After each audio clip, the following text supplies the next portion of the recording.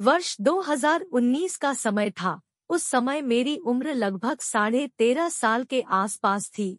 अप्रैल महीने में मेरा दाखिला 9वीं कक्षा में श्रीति स्मारक उच्च विद्यालय में हुआ, जो सियालजोरी नामक गांव में स्थित था। मेरे स्कूल यूनिफॉर्म में एक ब्लेजर फुल पेंट था, जिसे पहनने में मुझे अच्छा नहीं लगता था, जिसके कारण मैंने पिताजी से कई बार कहा कि एक काले कपड़ों का फुल पेंट बनवा दीजिए। उच्च विद्यालय में ब्लेजर का फुल पेंट पहनकर साइकिल की सीट पर बैठता तो फुल पेंट थोड़ी नीचे हो जाती और चड्डी दिखने लगती, जिसे देखकर कई सारे लड़के लड़कियां हंसने लगती। मैं फुल पेंट को ऊपर उठा लेता। कुछ दिनों बाद पिताजी ने एक काले कपड़े का फुल पेंट सिलवा दिया, जो ढीला ढाला और बड़ा था। मैं ब्लेजर के फुल पेंट से मुक्त तो हो गया, परंतु अब समस्या शुरू होने वाली थी। मैं उस काले कपड़े के फुल पेंट को पहनकर उच्च विद्यालय जाने लगा। धीरे धीरे वक्त बीतता गया। एक दिन एक विद्यार्थी की नज़र मेरे काले फुल पेंट पर पड़ी। मैं बेंच पर बैठा हुआ था। उस विद्यार्थी ने देखा, मेरे फुल पेंट का एक हिस्सा फूला हुआ दिखाई दे रहा है। यह बात धीरे धीरे पूरे विद्यालय में फैल गई।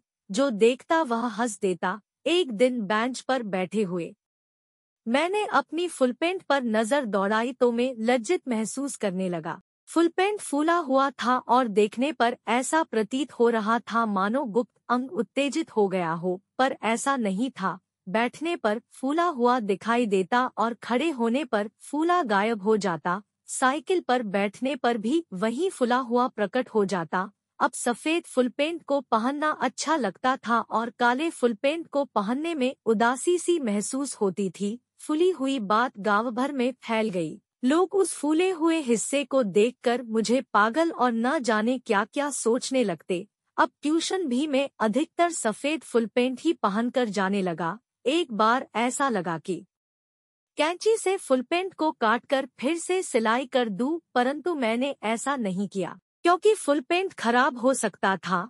फूली हुई बात शिक्षकों के कानों में पड़ी और उन्होंने देखा तो उन्हें लगा कि इस लड़के के गुप्त अंग में कोई बीमारी होगी। कुछ महीने बीत गए। अब मैं 10वीं कक्षा में पहुंच चुका था। दिन पर दिन बीतते गए। एक दिन मुझे इस समस्या का एक समाधान सूझा। मैंने फुल पेंट के उस हिस्से के थोड़े नीचे पर सिलाई कर दिया, जिसके बाद मुझे इस समस्या से छुटकारा मिला। लघु कहानीकार Pankaj modak. The year 2019 was the time. At that time I was about 13 and a half years old.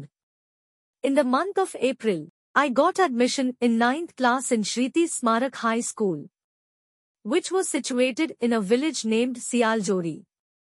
My school uniform consisted of a blazer full pant. I didn't like wearing it, because of which I told my father many times to get a full pant of black clothes made. In high school, wearing a blazer full pant and sitting on the seat of a bicycle, the full pant would have come down a little and the tights would have been visible. Seeing which many boys and girls started laughing. I would have lifted the full pant up. After a few days, father stitched a full pant of black cloth, which was loose and big. At least I got rid of the flower pants of the blazer. But now the trouble was about to begin. I started going to high school wearing that black cloth full pant. Time passed slowly. One day a student's eyes fell on my black flower pants. I was sitting on the bench. That student saw. A part of my full pant is visible swollen. This thing gradually spread in the whole school. Whoever sees it laughs. One day while sitting on the bench, I looked at my full pant and felt ashamed. The full pant was bloated and it appeared as if the private part was excited. But it was not so.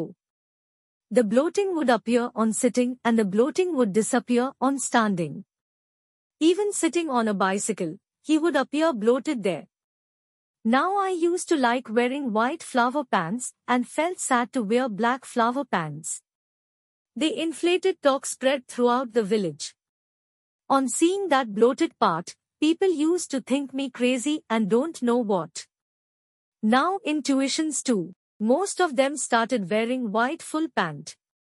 Once it felt like cutting the full pant with scissors and stitching it again. But I didn't do that. Because the full paint could have gone bad. The bloated talk came to the ears of the teachers, and when they saw it, they felt that there would be some disease in the private part of this boy. Few months passed. Now I had reached class X. Day after day passed. One day suggest me a solution to this problem. I stitched just below that part of the full pant. After which I got rid of this problem. Short story writer Pankaj Modak.